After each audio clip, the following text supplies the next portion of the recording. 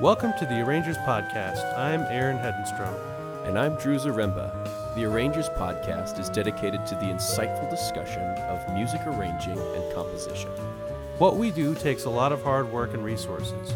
We are asking for support from listeners like you to continue to make this podcast available for everybody. Please consider contributing a monthly donation to our Patreon platform. We sincerely appreciate any contributions you are able to give. You can also follow us on Facebook and Instagram, or leave a review on iTunes. Be sure to send us your questions and feedback to thearrangerspodcast@gmail.com and find out more at www.thearrangerspodcast.com. Let's dive in. Hello, everyone, and welcome back to the Arrangers Podcast. We know it's been a little while, but we're glad to be back, aren't we, Aaron? Oh, yeah, we're definitely glad to be back, especially because we're joined by a world-class arranger, composer, musician, and educator, Earl MacDonald, which he was kind enough to reach out to us individually and just, encourage us with our podcast. And we were definitely thrilled to hear from him and jumped on the opportunity to chat with him. So, Earl, thanks for coming on. Hey, my pleasure. Yeah, we're thrilled you're here. Thanks for reaching out again. And it definitely made us feel like we were doing something right. Right. Guys, absolutely are. It's so cool to hear perspectives from other arrangers, and I have a lot of respect for what you guys are doing. I've checked you guys out on the internet, and you're doing great work. Wow, that's very kind. Very kind. We try to make a lot of arrangers and composers don't get good interviews by people in the media because there's no empathy for what's really going on. So we just there's some journalism happening. I don't know if y'all checked out Bill Dobbin's book on Bill Holman yet. That's apparently one of the best things out there right now. And of course, Dave Ravello is doing the same thing on Bob Brookmeyer. I just watched that book, and it's excellent. Yeah, pretty incredible stuff. But so we're just trying to fill a little niche. So thank you again so much for being on the show. Yeah. We were gonna start like we do with every interview by just kind of getting your background from, obviously you've, worked with Maynard Ferguson's Big Band Nouveau and done a lot of things and written your own albums. And, but even before that, how did you get started in writing music, arranging, playing, and getting into jazz? I started by, my parents signed me up for electronic organ lessons as a child. Really? Nice. So, and I took group organ lessons on the Yamaha Electone. Electone. I was about to ask if it was an Electone because that's I don't know. It's huge in Japan right now. The Electone, it's got a whole culture and everything. But there were people in Canada doing Electone lessons. Winnipeg, Canada. Right. It was actually huge, and it was like this little subculture of electronic organ, and there were competitions and all that kind of stuff. And so I was really into it. My dad actually built an electronic organ, one of those Heathkit projects. And so that was our first instrument, and then we got a few others over the years. So my first professional gig was actually playing organ for hockey games. Really? In Winnipeg? In Winnipeg, right? So, as a kid, I grew up playing ice hockey, and so I aspired to, become the organist for the Winnipeg Jets, Oh my gosh, that's awesome. So I actually, by the time I was in high school, I accomplished that goal, right? So that was my first gig, playing for 15,000 people every night. Oh my gosh. And, I was making a lot more money than all my friends who were flipping burgers. I'm sure you were. What kind of musical gestures was it, like the da da da da da da da da, that kind of stuff, or all of that, and all of that. and hand claps. Sometimes you'd play some country western tunes that people would just be clapping along with. Play tunes during the intermissions. Nice. All that kind of stuff. Now, do you have a band? Is that what you're saying, or was it just you and then you had the bass and the feet and the sequence drums, or was that what it was? Or that's exactly it. So it was a little built-in drum machine. Yeah. It's pretty good, actually. The one on the feet. And thinking back, in some ways that may have prepared me to be an arranger, because you do have all these sounds at your disposal. Right. Combining things, you say, hey, what would the clarinet sound like mixed with a trumpet, and so you really are doing that kind of stuff right off the bat. And I learned to read chord symbols at that early stage. So I guess as I got into high school, my high school had a jazz band, and it was actually a very good jazz band. They consistently won the Canadian Nationals. So, wow. So I, of course, wanted to be a part of that band, and tried out and eventually got in. There were so many great musicians that went through that school, and I don't know why that is. Maybe I've thought about it sometimes. Maybe it's because it's kind of an upper middle class environment where parents put their kids in music lessons, But sure. Even thinking about that high school program, the Mike Downs went there. He heads the program now at Humber College in Toronto. Wow. He's a saxophone player who teaches at a university in Kansas. There's so many, George Lax, who is the keyboard player in Lenny Kravitz's band. He was 100 years older than me.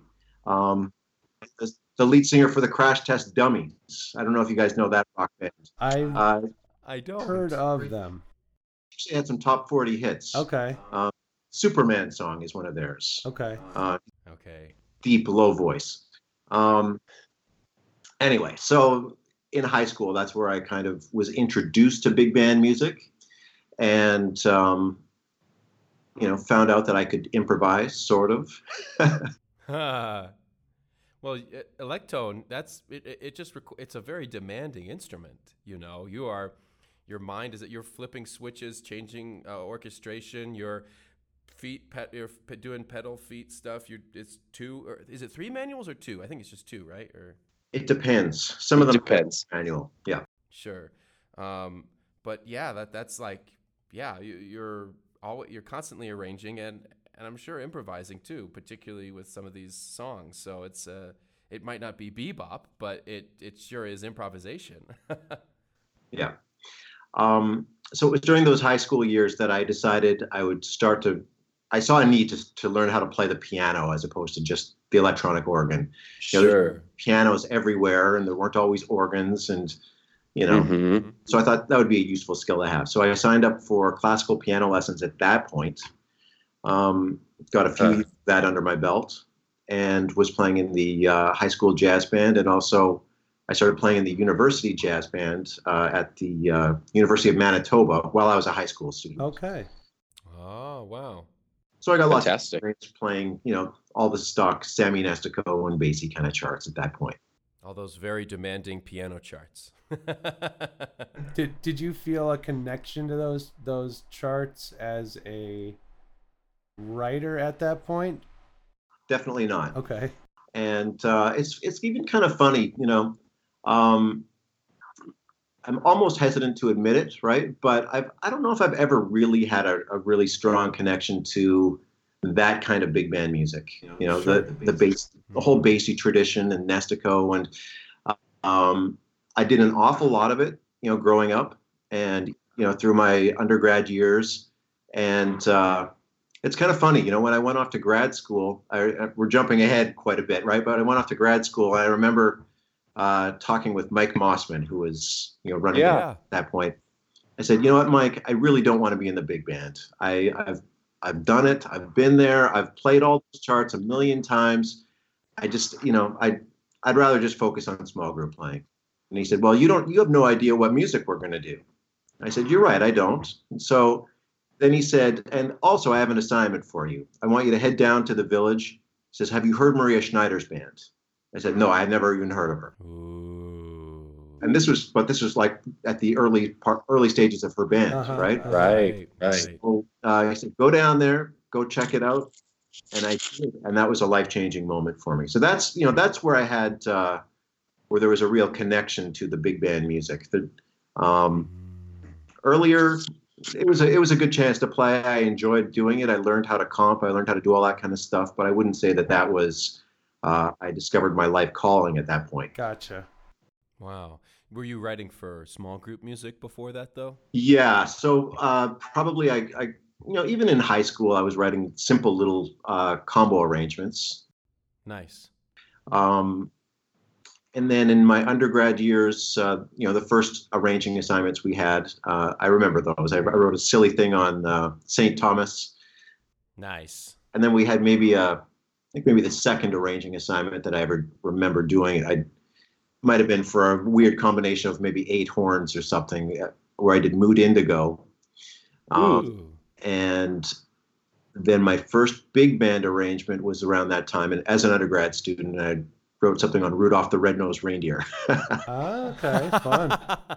Nice. Yeah. Nice. Fantastic. But not a real connection to big band music, or like I guess at what point did you consider yourself a writer?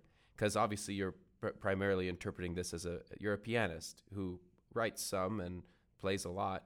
When did the transformation into a writer happen for you? It was gradual, for sure. Mm. It may even have been once I became a university professor. Strange. I had always, both my degrees are in performance, jazz piano performance. I remember there was a period. So I've been at this university teaching now for 20 years, right? It's crazy that's amazing. Congratulations. Yeah, thanks. But I remember entering a big band chart that I wrote originally for Maynard's band in that Sammy Nestico competition, sponsored by the Airmen of Note. Right. That's where I met Alan too, Alan Baylock. Yeah. Oh, of course. Fun memories of hanging out with him, back then. Yeah. So winning that competition, then that led to another commission. And then I kept getting these commissions. It was like I'd enter a contest, and then that would lead to something else. And then I just found that I was writing all the time. And I guess I had a certain degree of success in it, and I enjoyed it. And Sure. There's a sort of a buzz that you get, when you go and you hear a piece that's realized for the first time. Yeah. We know all about that. Yeah, and when it works, that's the greatest feeling ever, right? So I kind of got really hooked at that point. Wow. And so that must have been probably your late 20s or early 30s that happened or so? Yeah, I'd say so. Yeah. And when you were, I guess, out of school, maybe for the first time, or maybe it was during that time, how would you describe the early, years of your career of like entering the workforce and touring and stuff like that? How did that all come about? Like getting the gig with Maynard, that kind of thing? Or? Yeah. And other stuff in general. Let's see. So graduated from Rutgers, and I got a tip that they were St. Francis Xavier University in Nova Scotia, that their jazz piano teacher was going to be going on sabbatical. So contacted him and asked if he needed a replacement. And so I went out there for a year. I got really lucky to land that. It's just a 1-year position. Mm-hmm. Yeah. What a gig. Yeah, that got teaching on my resume. Yeah. And that was really fun because they had a touring faculty group. We ran around to the maritime provinces and did a lot of playing. So that was cool. Then after that, let me think.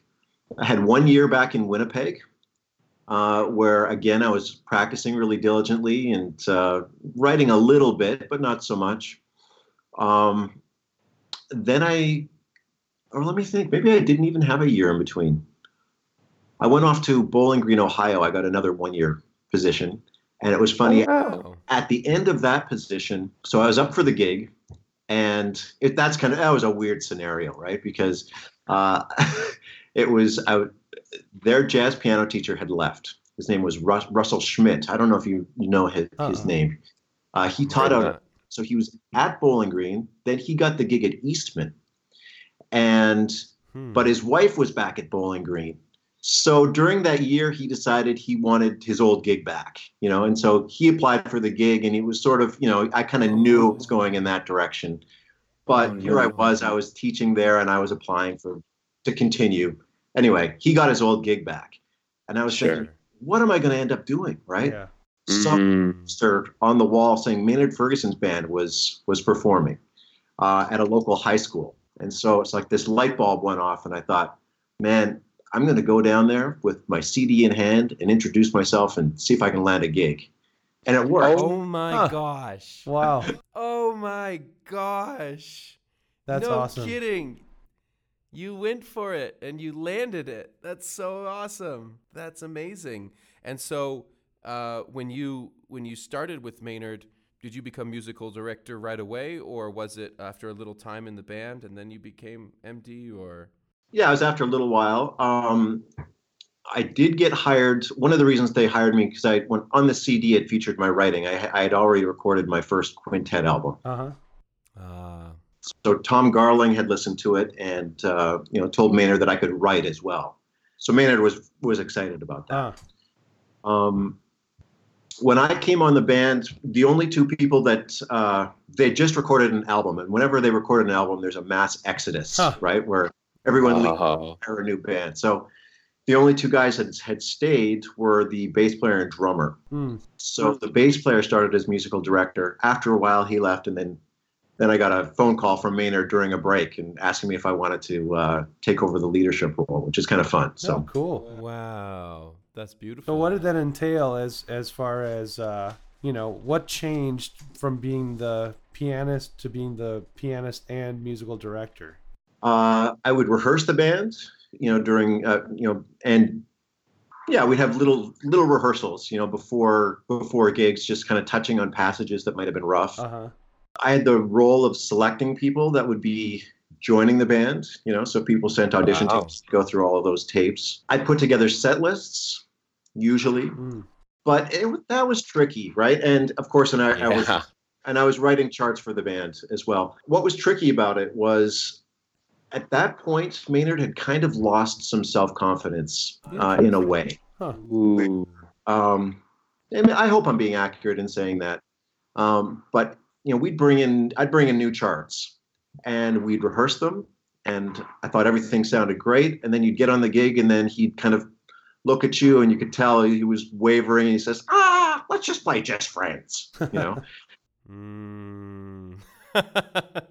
So it's like we'd rehearse new things and we'd be all ready to go. And then he would call one of the old tunes, at the very last second. So it was weird. And I learned a lot during that period too, because I'd say I was kind of immature in the way that I approached things. I thought, here's my chance to transform Maynard's band and make it more tasteful. I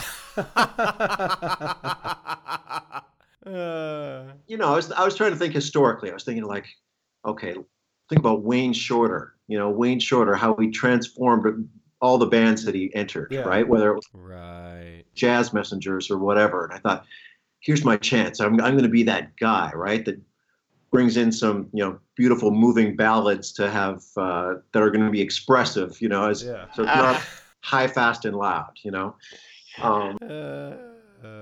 Maynard's gig that's specific, right? Like that's for, and I really learned that there had to be a Maynard moment, right, within a chart where it got really dramatic. That I brought in initially failed and weren't picked or weren't programmed for that reason. Mm-hmm. Great learning experience, right? Yeah. So I think I really grew, and but some people, my kids included, right? I find that we have to learn the hard way by experiencing things and doing things the wrong way, right? Sure, yeah, for sure.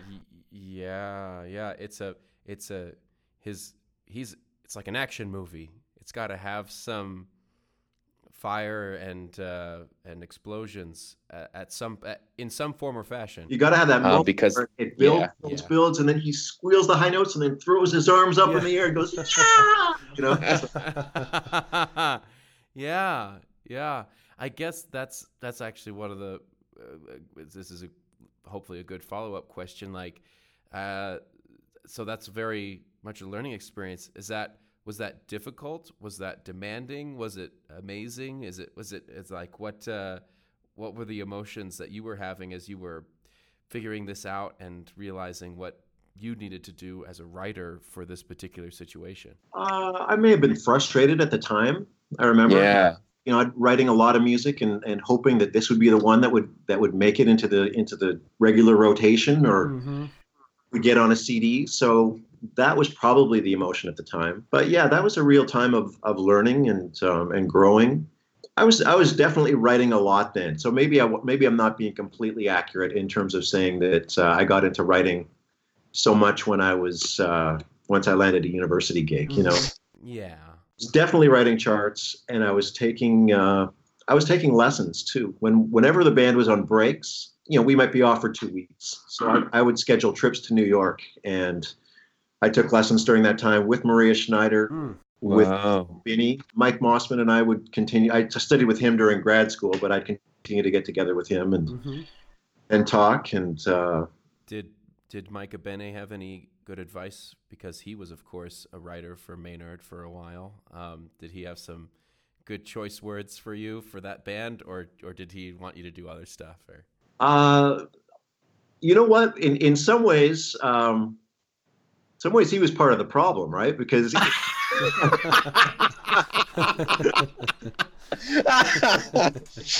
Mike was supportive, right? He was very critical of Maynard's book at that time.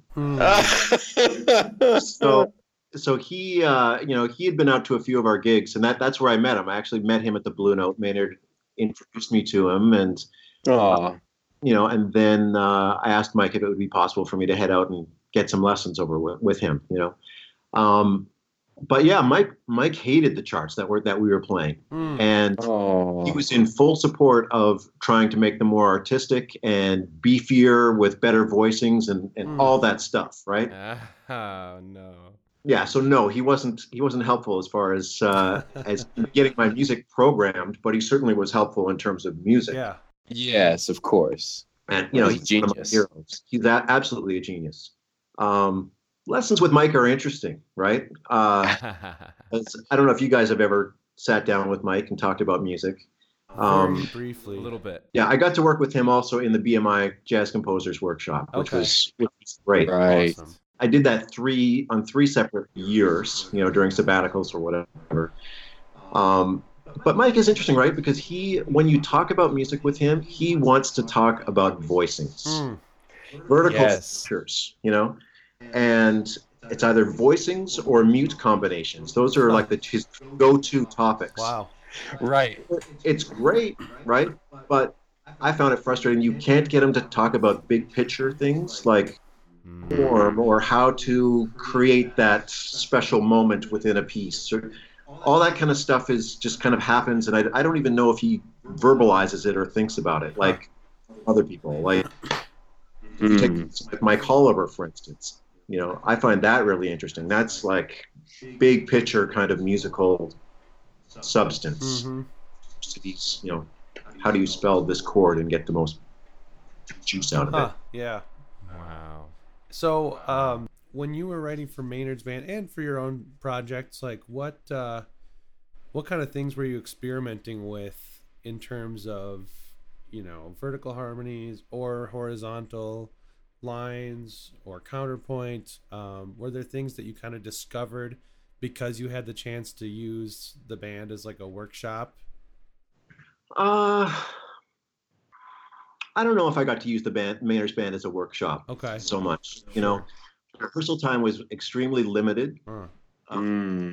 So, you know, it was sort of a luxury the days where you did get to pull out your charts and try out something new with them. It was cool, being on a bus with a bunch of guys that played different instruments Yeah. and, having different friends there. So I certainly had a lot of great music conversations in hotel rooms, where I'd bring guys in and show them certain things I was writing and say, hey, what do you think about this voicing? Or, I remember one moment, Jeff Rupert, he's a great saxophone player who teaches out in Florida. But he was on the band, and we were talking about some voicings and experimenting. And I remember one voicing, because it's that's a little big band, right? It's not a full band, but we were experimenting with things like putting the trombone on the top of the voicing. Where it really where it's in its strongest register. Sure. So I remember things like that were really cool with that group specifically. Yeah. So Beautiful. Then you started teaching at UConn, and can you tell me about what you've kind of learned through that gig and just your experience as an educator?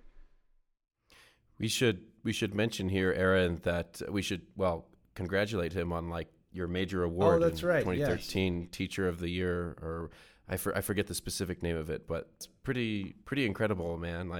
Please, we'd love to hear more about how you've grown the program. And I know I think you're the only full-time faculty there, right? I'm joined this year. I've got a colleague, and brilliant.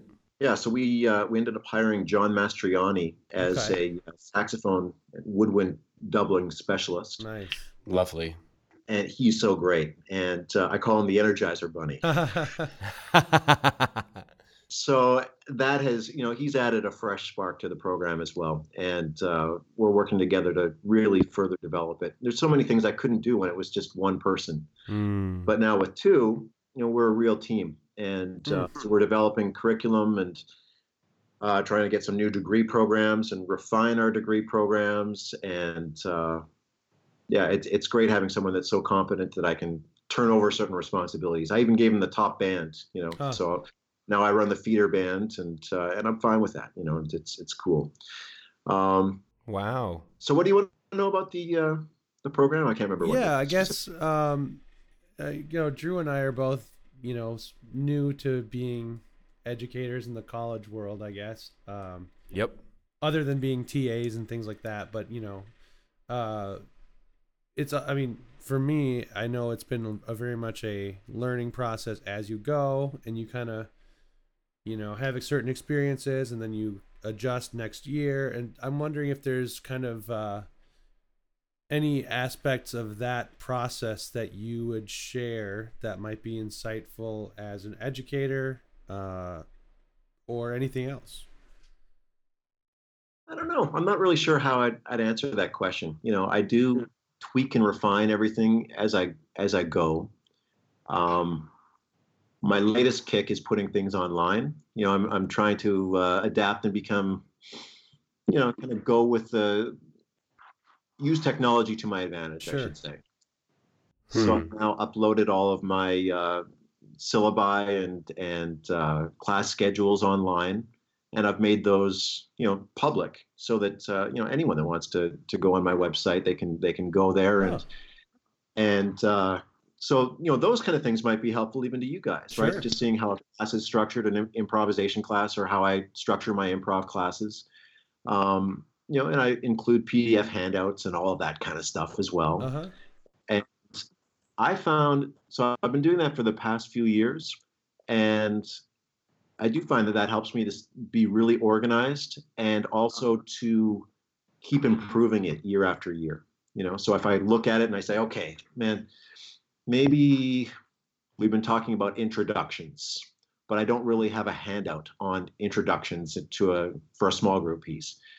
So then I'll write a bunch of intros, let's say, and then upload those as demos for as PDFs, and then they stay online. I don't lose them, right? And they're right there. Right.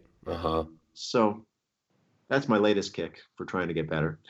That's awesome. I just pulled up your syllabi, and I'm definitely going to use this as a reference point, because I can certainly use some ideas. And speaking of your latest release, Open Borders, that won the Independent Music Award, Congratulations on that, and it sounds amazing. What we were Drew both and I listening to it. we're talking about as we kind of listened to the tracks together. We were just like, these voices So are do you guys so listen hip. together on? What's that? Do you listen together online? Yeah. We were just listening Wow, together that's cool. online. Yeah. But in preparation for interview and have stuff to talk about and all that and get inspired. the voicings are so hip, and yet like it's it's not overly like intellectualized. Like it feels good, and it has like those rich voicings. I'm fascinated by how you approach, like, let's say Hit the Road Jack. That's obviously a classic tune, but you've kind of redone it. It still feels like the tune, but it's very different. It's very modernized. So I'm always fascinated by how writers like yourself approach that. It's funny. I haven't thought about that arrangement for a little while. I may have blogged about that at some point. I've got, and that's another thing I'm trying to do. I'm trying to I've had all these different blogs, and they're all on different websites and things. I'm trying to amalgamate them and bring them all together to my main website. That's what happened over time. But I think at one time I did blog about that article or that arrangement. And I like to do that at the time because I tend to forget what I did later. Uh-huh. But so that piece, I was asked to, it started out as a big band arrangement. I was commissioned, I guess, by the Westchester Jazz Orchestra that was led by Mike Holliver. And they did a concert of music by Ray Charles and Stevie Wonder. Okay. And they had a whole bunch of arrangers contributing charts. And he asked me what song I'd like to do. And, I was talking with my wife about it. And so together we thought Hit the Road Jack might be kind of fun. Yeah. Yeah. So I remember going through and listening to the original and trying to find elements and things that I might develop. I remember that bass line, the descending line. Dun, dun, Yeah. dun, dun, dun, dun. Iconic. Yeah. So I thought, okay, what can I do with that, right? So I started developing that section a little bit. I remember transcribing the way that Ray sang it, and I thought that was kind of cool. There's like these little turns, and what can I experiment with? Yeah, and then I that one incorporates a lot of stop time. Uh-huh. Yes. And I think that actually came from later on in the chart. There's a section, it might have been a live version that I heard, where the Raelettes were singing those little singing backgrounds, and it seemed like stop time. So I thought, okay, I'm just going to expand upon that. Okay, cool. I got to meet the Raelettes one time. Oh, really? Yeah, with Maynard's band. This was fun. We were playing in Sweden, and Ray Charles. We were actually opening for Ray Charles. Huh. And wow, I have such crazy memories of that gig because he had hired a new organ player, and the guy didn't know the tune Georgia. Oh. So he kept making mistakes. Ray, in between lyrics, would be cursing at this guy, right? He'd be, Georgia, you no good, blah, blah, blah, and Georgia, you killed the song and you're on my band. Oh, no. That's terrible. That's a hilarious memory, though. Yeah. That's pretty funny.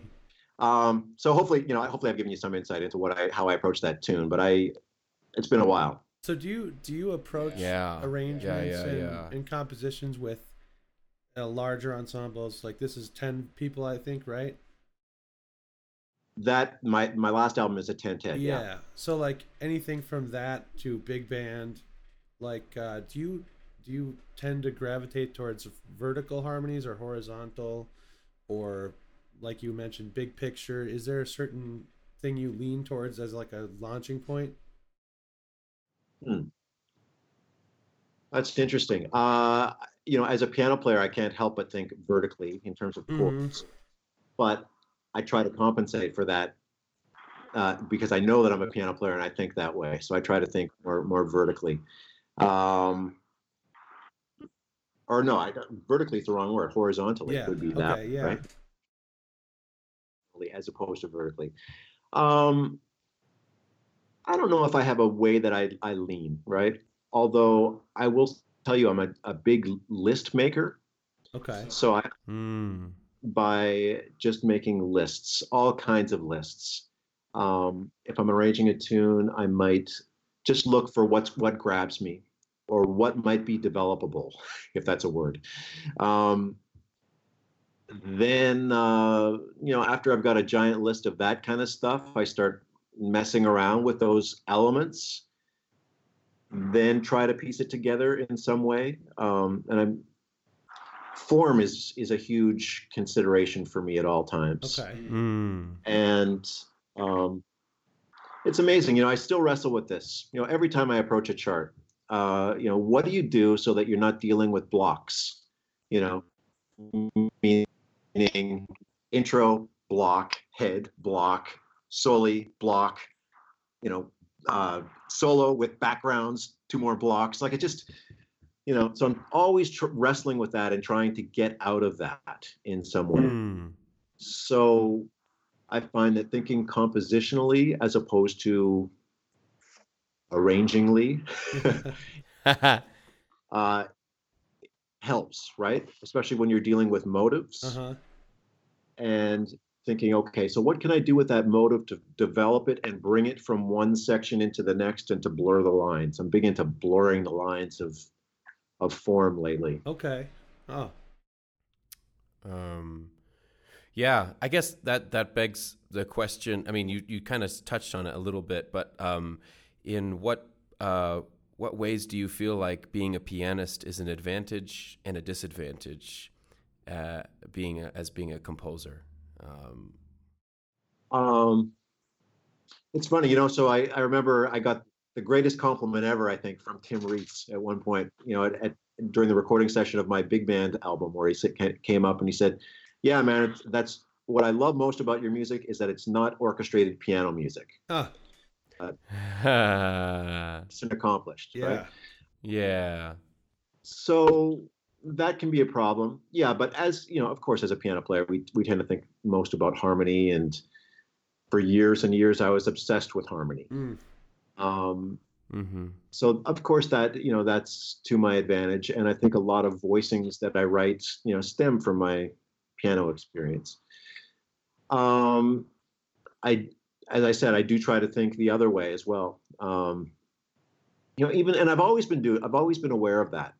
Even as I practice when I'm learning tunes, I'll practice them what I call double fisted, right? Where I've got two hands playing the melody line, or I'll practice soloing with the two hands playing in unison, to think like a horn player from note to note, as opposed to the right hand in relation to the left hand. Thinking, okay, well, that's the third of this chord that I'm playing in my right hand. Okay. Yeah. Lately, so this is fun, right? My son picked up the trumpet. That's his band instrument, right? Nice. And so since he started that, I've been taking trumpet lessons with him. Oh. And we practice together every day. Sweet. Wow. For 4 years about, and he's really coming along. He's a better trumpet player than I am. But so we did our first gig together. This was really cool, right? So I got to I hired him. I said, over the summer, if you can learn these 15 tunes, I'll put you on this. It was a duo gig, but with him added, right? Yeah. I said, and I'll pay you $50, and for him, that's like $1 million. Right. Yes. So that's so sweet. But that really has helped me in many ways, right? Because I've never been a brass player, but I think now I'm more sensitive to the physical side of that instrument. How you get physically tired. Yeah. Thinking more about articulations, even more than I have in the past. All that kind of stuff. So, and what's possible and what's not. Sure. That's right. That's a really cool story, because you're right. I don't play trumpet, I'm a sax player primarily, and I picked up a trumpet just to mess around with it. Got a cheap little thing from a friend, And I mean, it's like, it is super hard to play, you know, just to get like just any kind of a sound. I mean, of course, that's as a beginner, but even just feeling how tired you get after like 5 minutes of just noodling around, it's like, wow, okay, I need to give them more rest to my charts. Yeah, exactly. Right. Yeah. So pacing is, I'd like to think that I'm getting better at that. Yeah. Nice. But I'm quite obsessed with the trumpet right now. You know how as musicians we tend to all have that personality where we get drawn into, suckered into one thing, right? Yeah. Yes. Like, right now, trumpet is my thing. Yeah. So Nice. That is such a true thing. Yeah, for sure. I'm sure. I know I've done the same thing. Noodled, not 4 years, but it gave me so much appreciation for Freddie Hubbard. Oh man. Like, oh my gosh! Like, how does he do what he does? It's incredible. totally. Thanks for listening to this episode of the Arrangers Podcast. If you enjoyed what you just heard, you can support us directly with a small donation on Patreon or by sharing this episode with a friend. You can hear lots of other interviews, score studies, and fun discussions at www.thearrangerspodcast.com or wherever you find podcasts. Bye for now, and keep writing.